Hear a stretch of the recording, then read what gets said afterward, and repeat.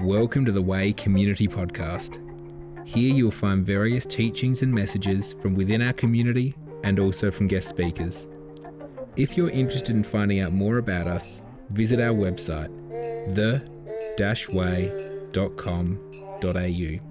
We pray that this episode edifies you. Amen. Alrighty, well, we're going to make a start. And tonight, we are looking at the rapture of the church. And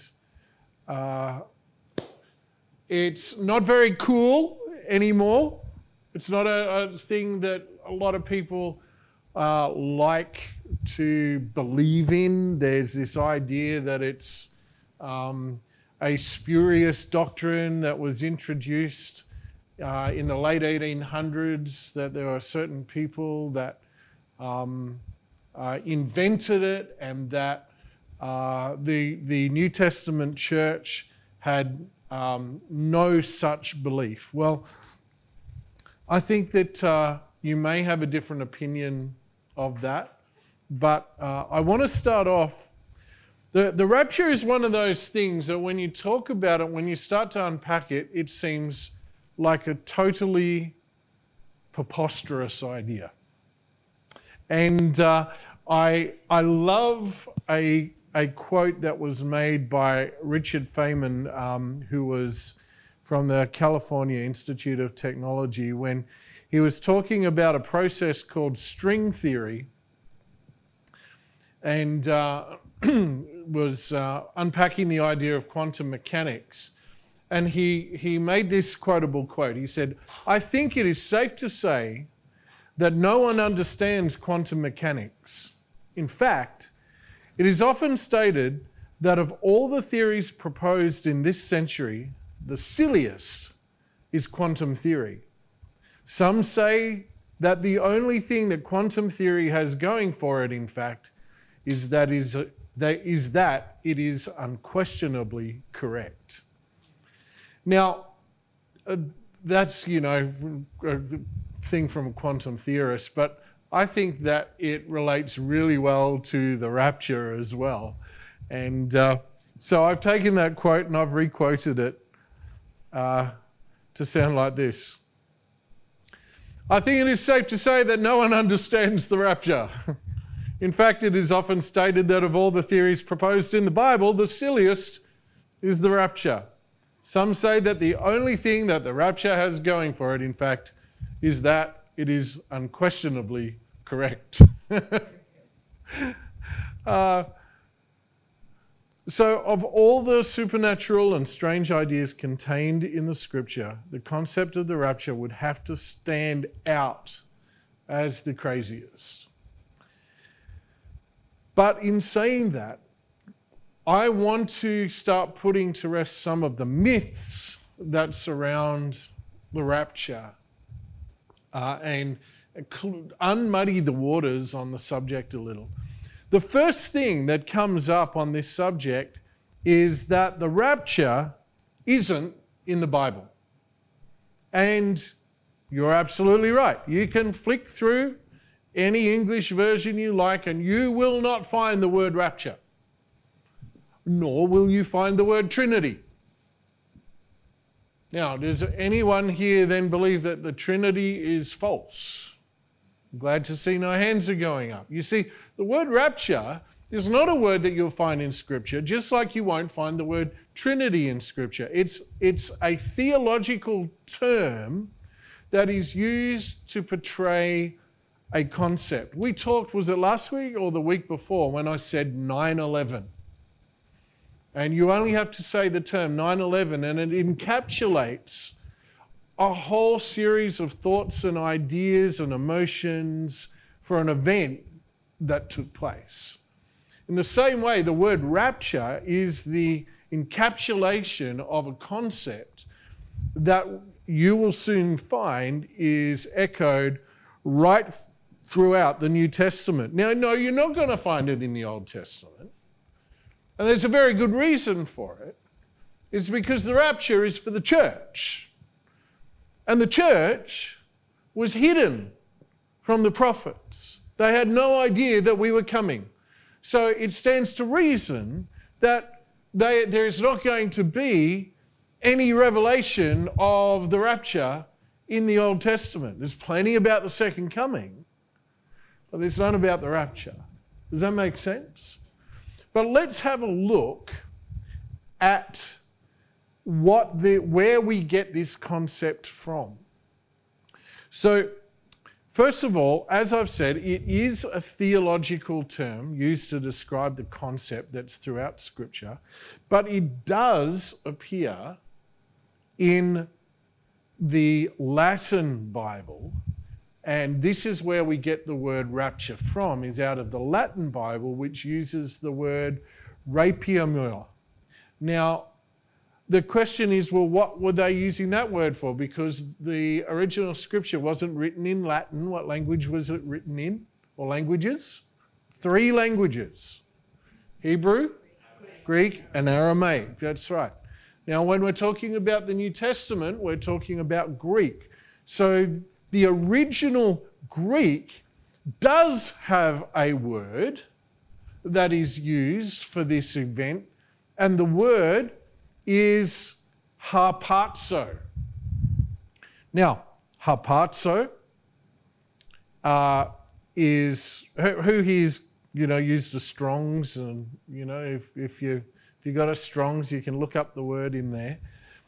But the meaning of the word is to seize, to carry off by force, to claim for oneself eagerly, to snatch out or snatch away. So what we're going to do is we're going to have a look at a series of scriptures, none of which have the word rapture, but all of which have the word harpazo. And what I want you to see, we're not looking at rapture scriptures here. What I want to show you is the use of this word harpazo, where we see it used and how it is being used, okay? Now, of course, we're not reading ancient Greek. We don't have any ancient Greek linguists here, do we? No, not tonight.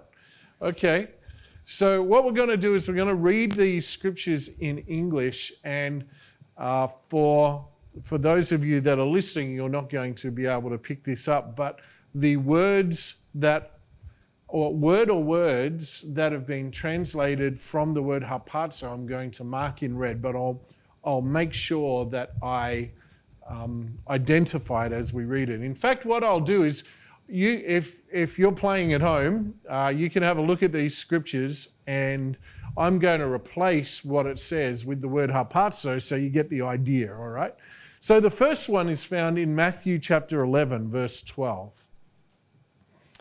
And it reads, "And from the days of John the Baptist until now, the kingdom of heaven suffers violence, and the violent harpazo take it by force." Right? So the violent harpazo. You get the picture? Let's have a look at a few more of these. Matthew 13, verse 19. "When anyone hears the word of the kingdom and does not understand it, then the wicked one," so this is a scripture from the parable of the seed sower, right? "When anyone hears the word of the kingdom and does not understand it, then the wicked one comes and harpazos what was sown in his heart," or snatches away what was sown in his heart. "This is he who received the seed by the wayside." Get the idea? John 6:15. We read this.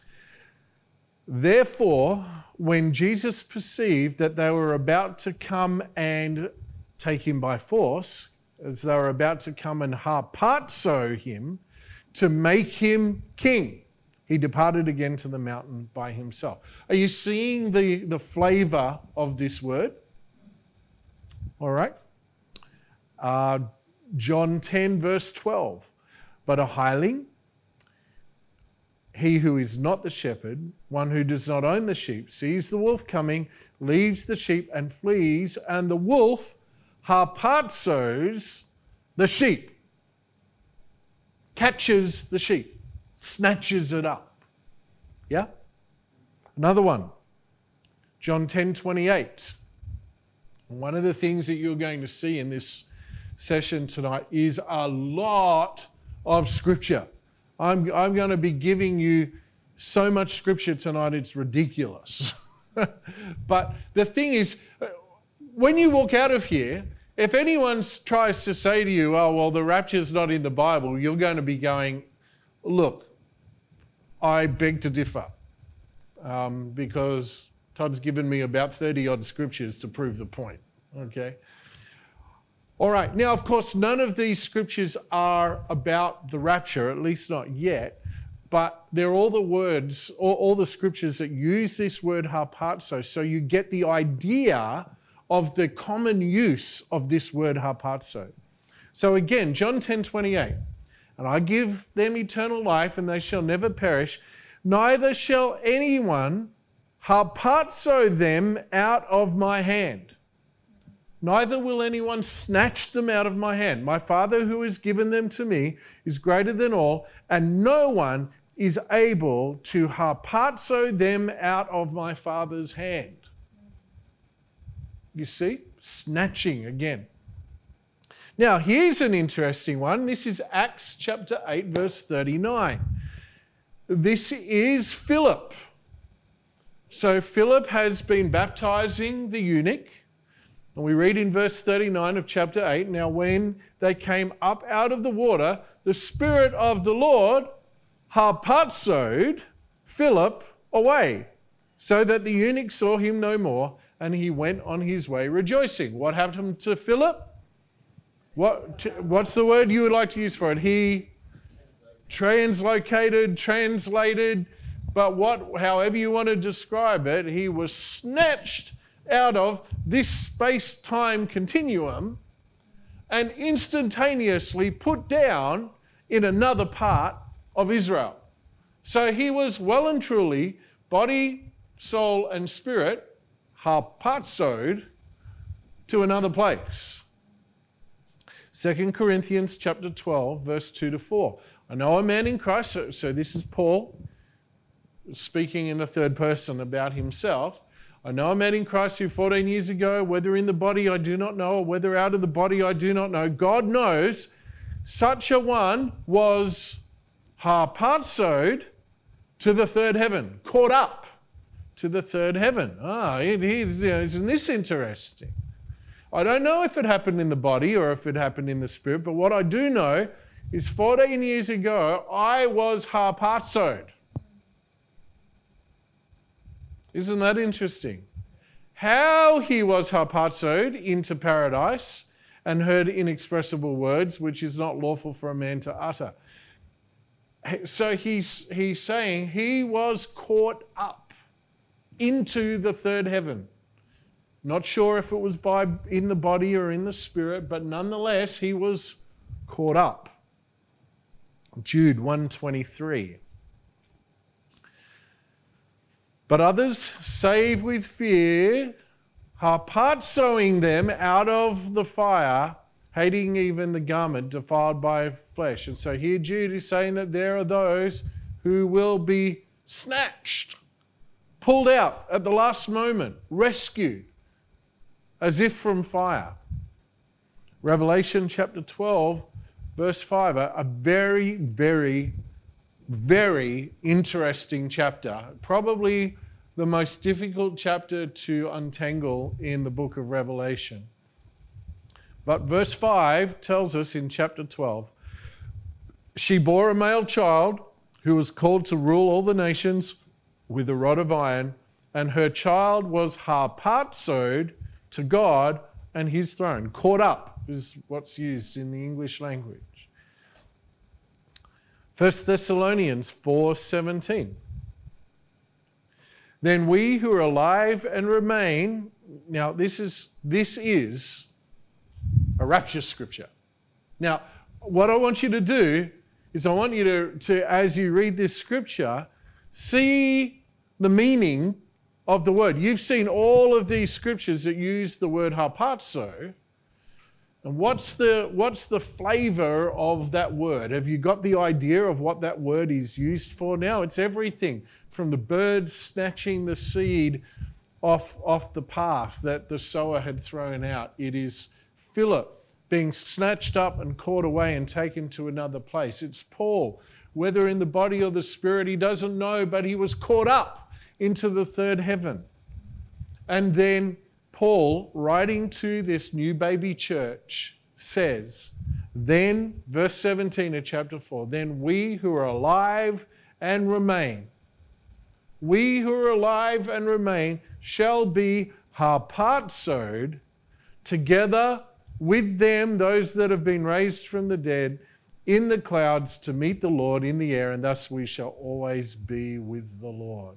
So, the concept of harpazo is clearly defined through its contextual use throughout Scripture, that there is a forcible, perhaps even violent, snatching up and snatching away. And everywhere else that this word is used, we see that picture, and then we also see that clearly defined for us by Paul in 1 Thessalonians 4:17.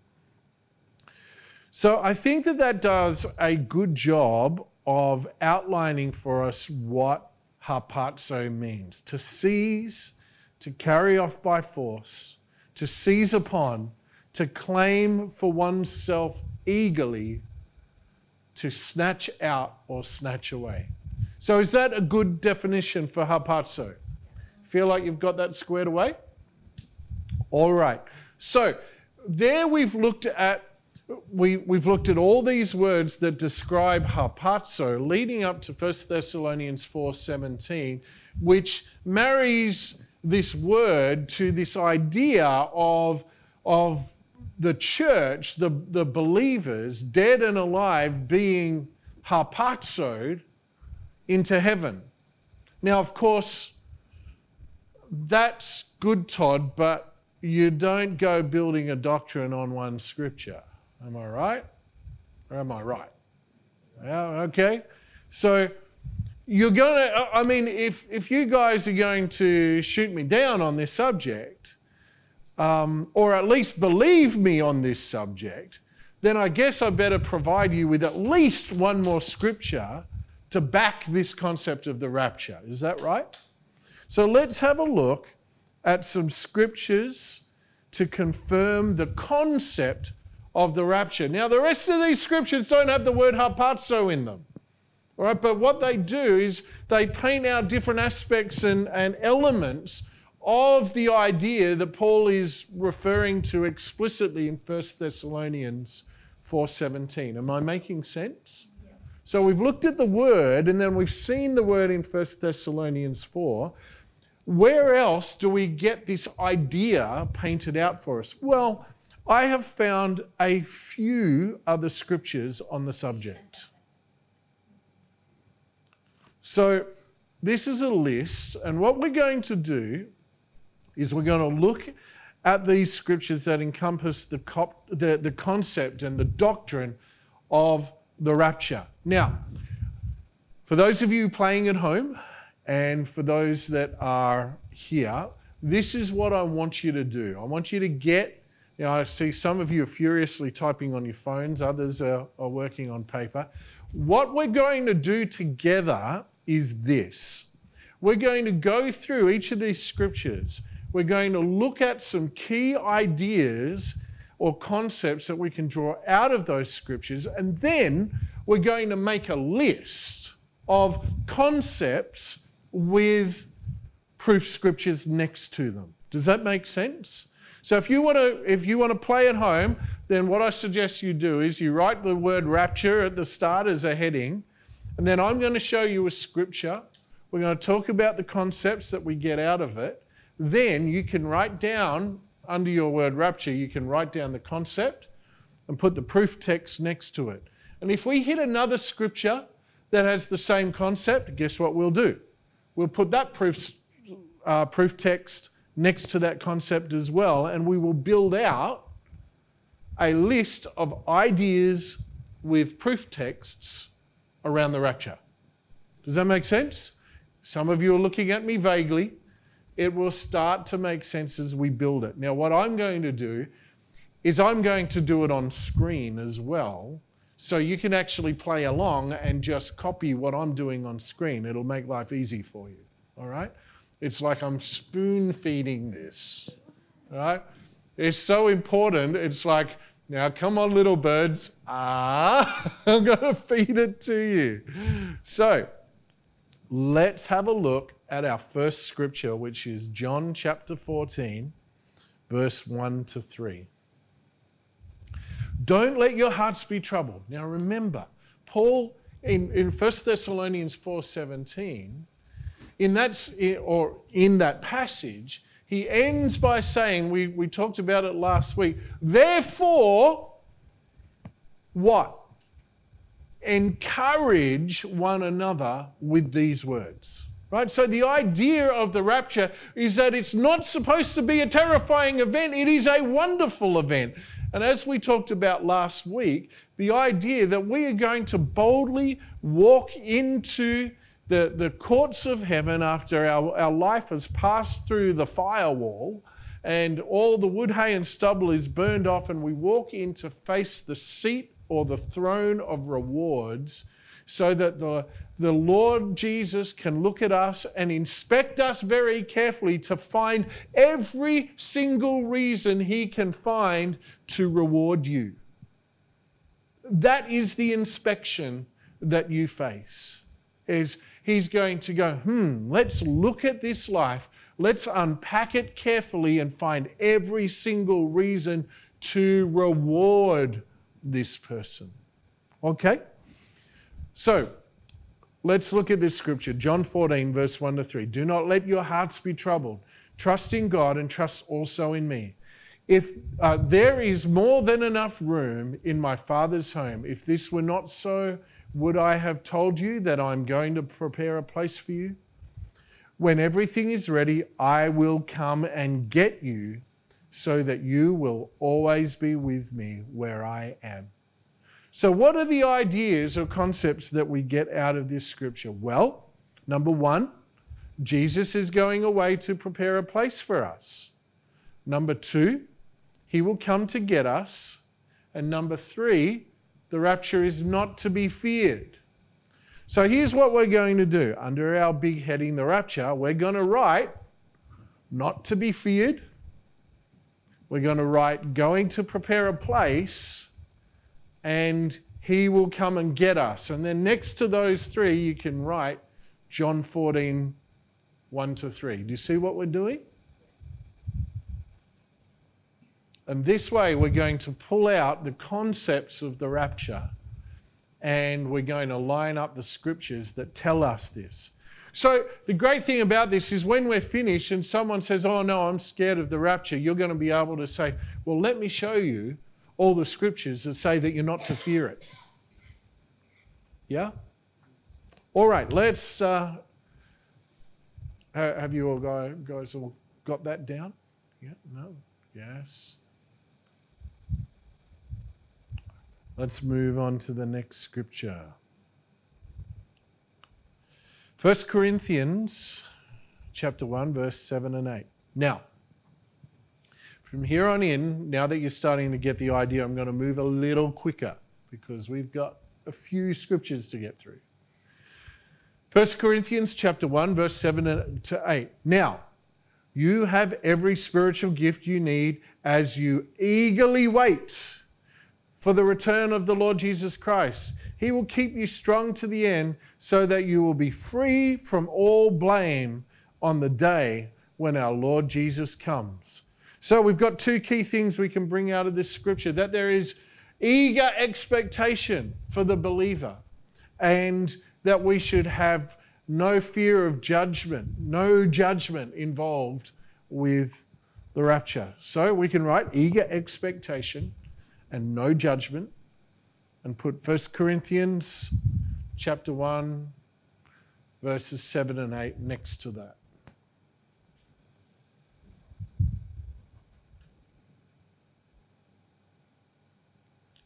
So getting the idea of the game now? Yep. All right. Let's look at 1 Corinthians chapter 15, verse 42 to 44. There's two key ideas that we're bringing out in this, that the body is raised and the body is glorified. In the same way that with the resurrection of the dead, our earthly bodies are planted into the ground when we die, but they are raised to live forever. Our bodies are buried in brokenness, but they will be raised in glory. They are buried in weakness, but they will be raised in strength. They are buried as natural human bodies, but they will be raised as spiritual bodies. For just as there are natural bodies, there are also spiritual bodies. So the fact that the body will be raised and the body will be glorified are the two things that we get from this scripture, so we can go and add them to our list. Body raised, body glorified.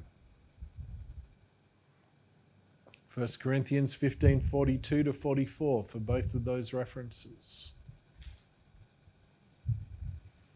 Next, let's move on to 1 Corinthians 15, 50. What am I saying, dear brothers and sisters? Is that our physical bodies cannot inherit the kingdom of God. These dying bodies cannot inherit what will last forever.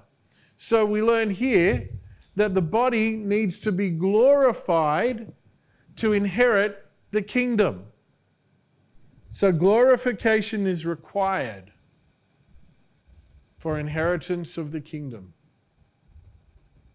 You cannot, now isn't this interesting? You cannot inherit, who's part of the kingdom? Is anyone here part of the kingdom now?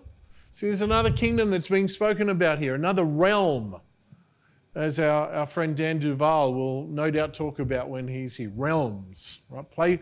Places of dominion. There is another realm that you cannot enter into without your body being glorified first. 1 Corinthians 15:50 brings that out. Let's continue on to verses 51 to 53. But let me reveal to you a wonderful secret. We will not all die, but we will be transformed. It will happen in a moment, in the blink of an eye, when the last trumpet is blown. Is anyone going, whoa, there's a lot in this. I'm learning a lot about the rapture in this scripture. For when the trumpet sounds, those who have died will be raised to live forever, and we who are living will also be transformed. For our dying bodies must be transformed into bodies that will never die. Our mortal bodies must be transformed into immortal bodies.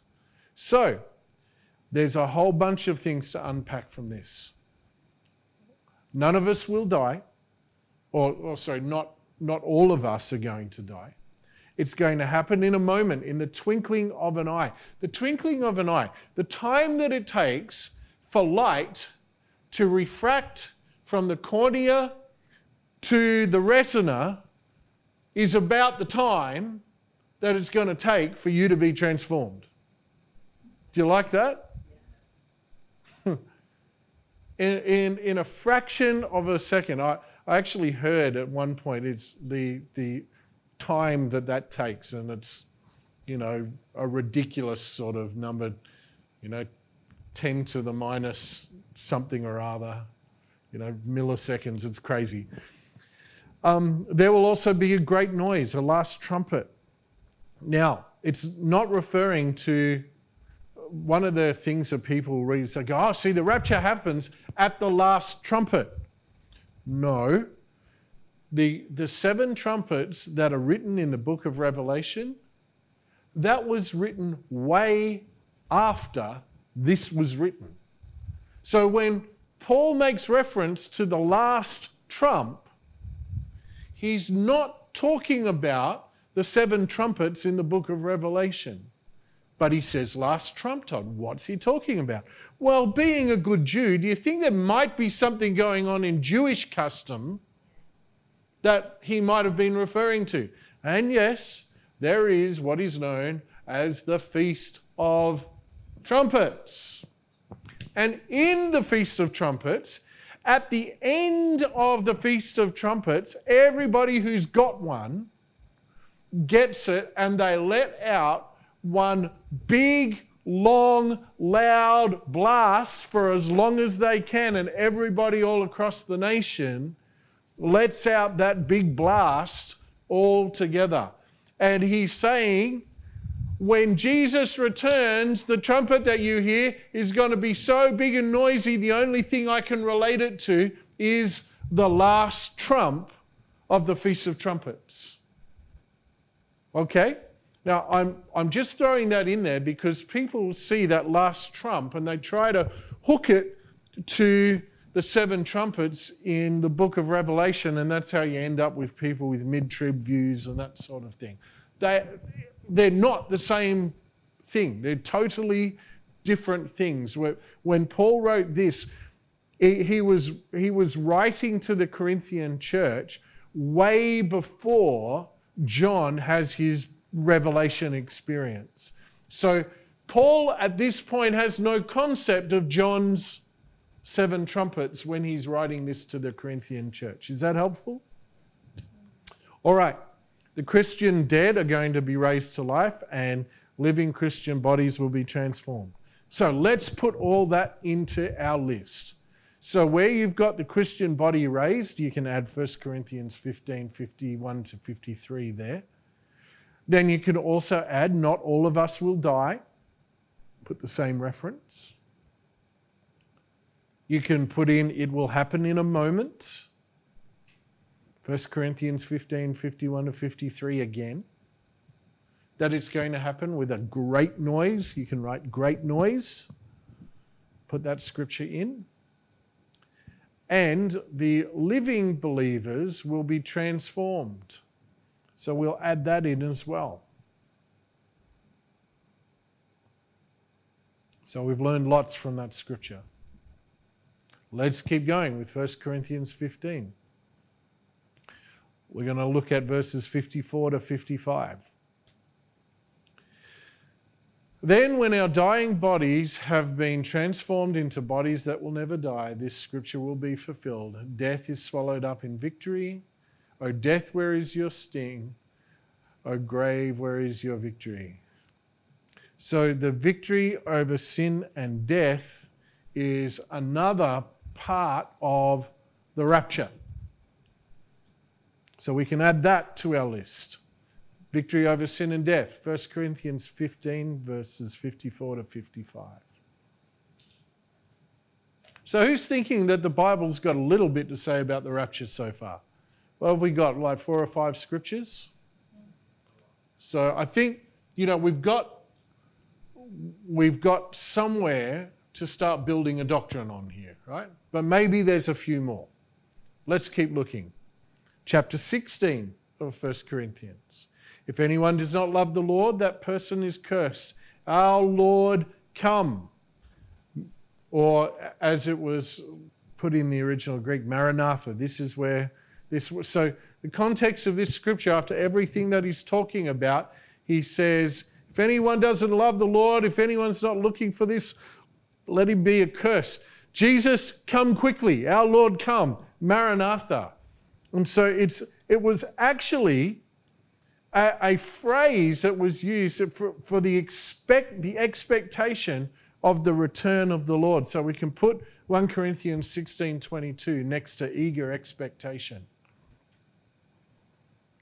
And if you're looking for that in your list, it's about 4 down. All right, Philippians chapter 1, verse 6. And I am certain that God who began the good work within you will continue his work until it is finally finished on the day when Jesus returns. Now you'd say, well, doesn't that mean, the second coming? No, he's talking to the church here. So the day that he's returning for his church is the day of the rapture. So this is a rapture scripture. So what do we learn from this? That there's a work that is completed.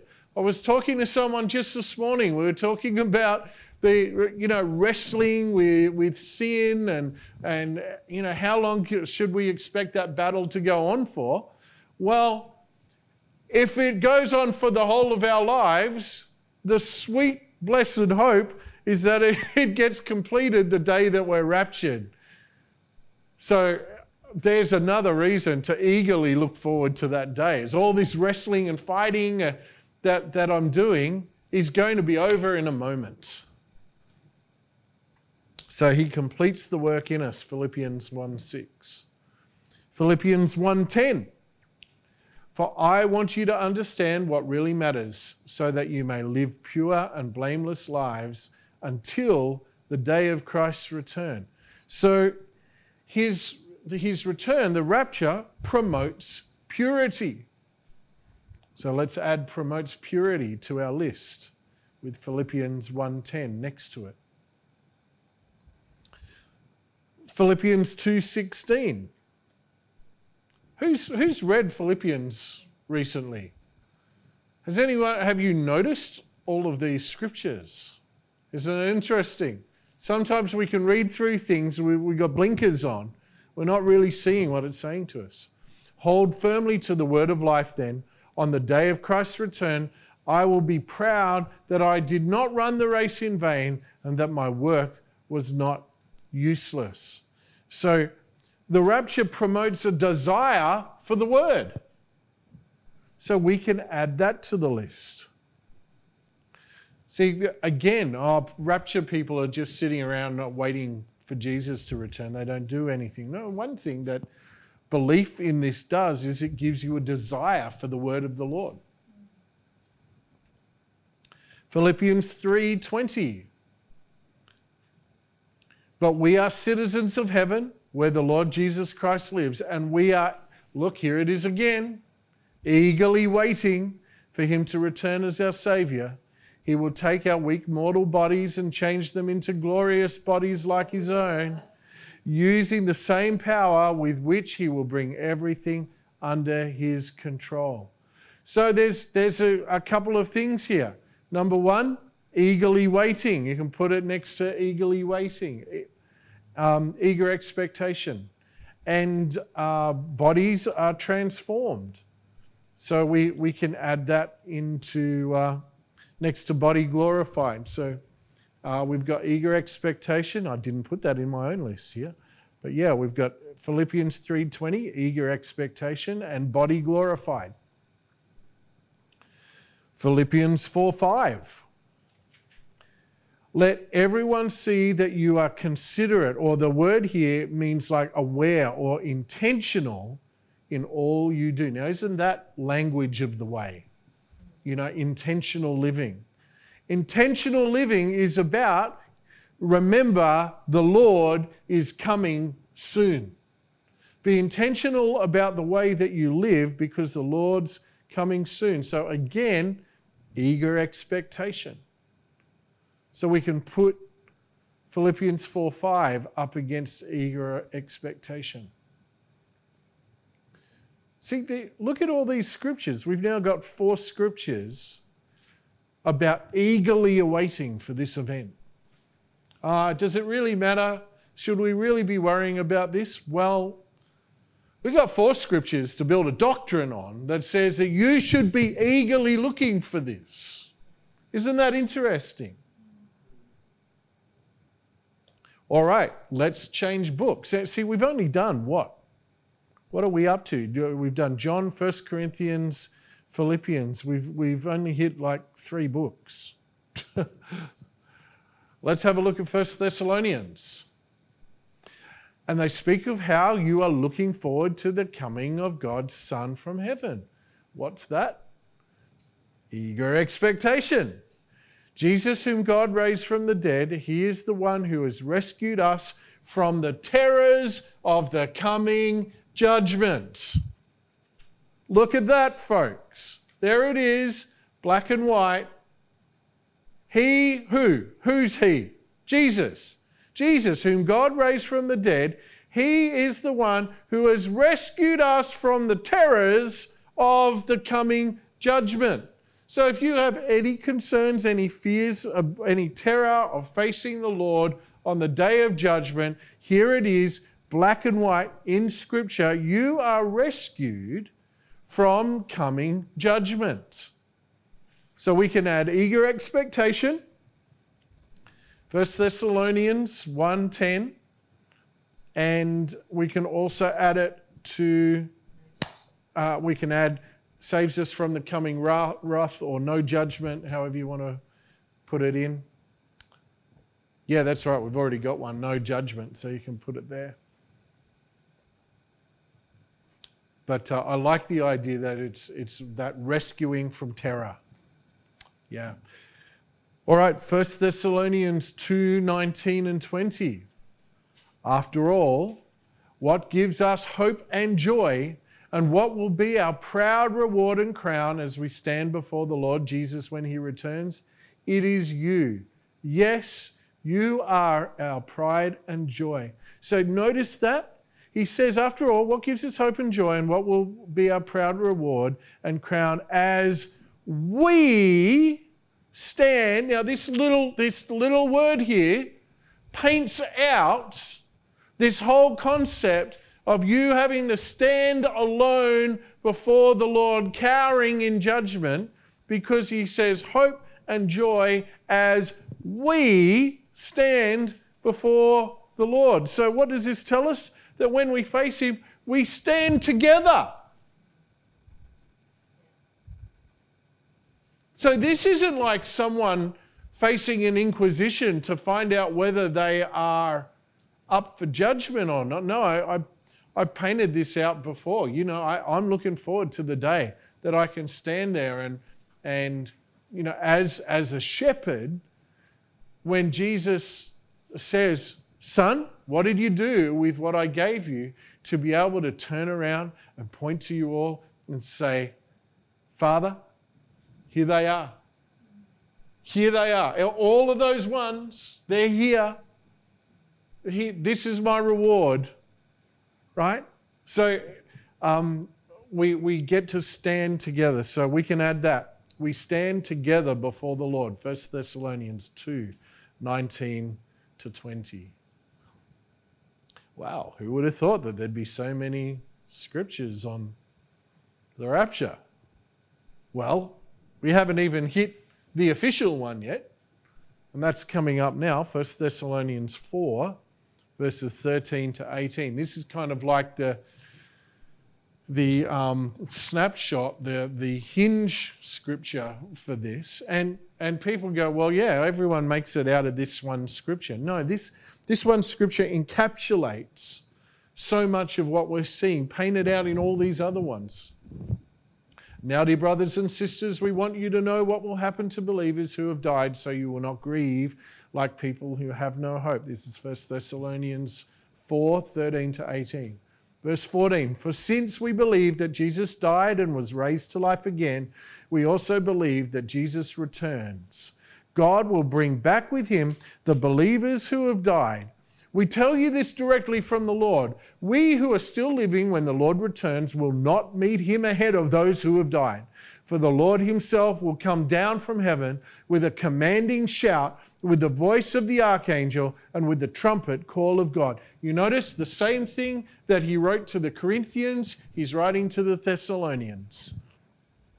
First, the Christians who have died will rise from their graves. Then together with them, we who are still alive and remain on the earth will be caught up, harpazoed, in the clouds to meet the Lord in the air. Then we will be with the Lord forever. So encourage each other with these words. So here's a whole bunch of things that we learn from this scripture. It involves the believers who have died. It involves the believers who are living. Well, we've already mentioned those. It's a loud noise. We've got that. Christians are resurrected. All believers living and dead are caught up, and forever we are with Christ. So we can add to the Christians being resurrected. We put 1 Thessalonians 4 in there. And we can also put in all believers are caught up. 1 Thessalonians 4, 13 to 18. It's really important that because there is this idea that only like the spiritual believers will be caught up. I don't know what that measurement is. I don't know how people kind of work that out. I believe a believer is a believer. It doesn't matter how shabby they are with their life in Christ. If they confess Him and they love Him, I am quite certain that Jesus knows who is actually a believer and who's not. So all believers are caught up. And we are forever with Christ. Forever. Now that's a really important point, because it suggests that other things that Paul says about us reigning with Christ in heavenly places, being seated with Him, co-heirs, maybe he actually meant just that. Maybe there isn't. Maybe we're not coming back. Maybe, like he said, we are actually strangers and foreigners and aliens, and we're just passing through on the way to our real home. Maybe the earth isn't our home. But Todd, man was created for the earth. Were we? Or were we created for God? Something to think about.